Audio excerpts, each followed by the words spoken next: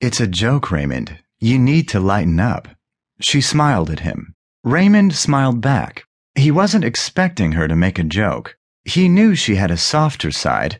Of course, there still existed a tough exterior. She was career military, and now a top federal official. Putting vampirism on the table would cause anyone to be a bit edgy. But here, she joked with him, tit for tat, and wasn't that sexy. Alex nodded as the information sank in. Can you have children?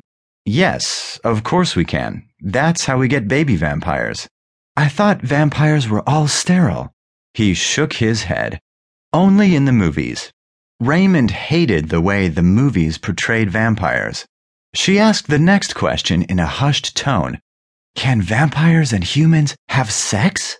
Boy, she went straight for the hard questions. Yes. He uttered the word slowly and lingered on the S as he looked deep into her eyes and spoke in the same hushed tone she had. Okay, now all he could think about was having sex with her. Damn. The breeze caught her scent and blew it towards Raymond. His nostrils flared instantly. She smelled so good. The sandwich smelled god-awful nasty, but she smelled great. His attraction grew, as well as an erection.